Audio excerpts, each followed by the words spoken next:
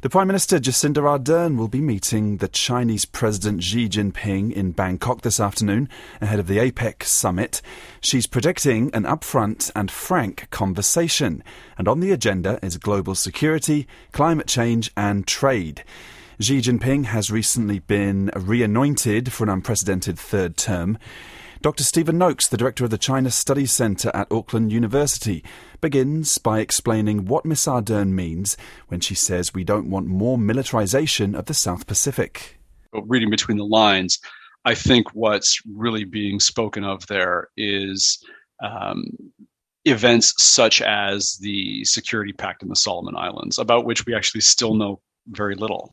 Xi Jinping has sort of walled himself up the past couple of years due to the pandemic, but is now on something, I suppose, of a publicity tour, meeting with world leaders. What do you think his aim is? Well, I mean, he's got a new domestic political mandate, if you like, having come through party events in China just a couple of weeks ago. I think now this is sort of a reinvigoration, if you like, of the outward-facing components of China's own domestic development strategy. It's still very much an economy whose growth depends on international trade linkages. So I think it's really about shoring those up. Have we seen a change in China's approach to diplomacy, dubbed wolf warrior diplomacy? Have we seen any shifting in that? Depends on the period you're talking about. How recently?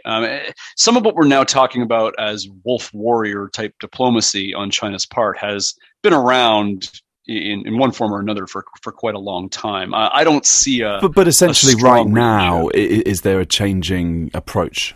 I don't think so. I think that the key pillars of Chinese foreign policy are mostly the same as they've always been.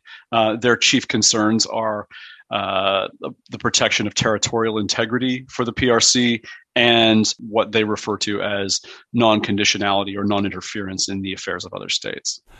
What about Taiwan? What about Xinjiang? Atrocities committed in Xinjiang. Do you think those are going to be topics of discussion and perhaps quite heated ones? Maybe raised, and I think that it's probably right that they're raised, but again, I don't think that these are the kinds of things that New Zealand could raise with the reasonable expectation that anything will be done about it. Do you think, given that there's a reasonable expectation that President Xi could very well be leader for life, essentially, do you think the attitude of Ms Ardern is, look, this is a relationship we've got to make work? Probably, yeah. I mean, what I've been telling lots of folks on the heels of the party Congress, and she's sort of cementing his position for this new term, is get used to it. This is how it's likely to be, certainly for the foreseeable future. Always, of course, there are unforeseen things that arise, and things appear stable often until they aren't stable anymore, and we don't necessarily know when those sea changes are coming. But yeah, this is a relationship that New Zealand depends quite a lot on, and mostly the situation with China's leadership is as it's going to be. Dr. Stephen Noakes there of Auckland University.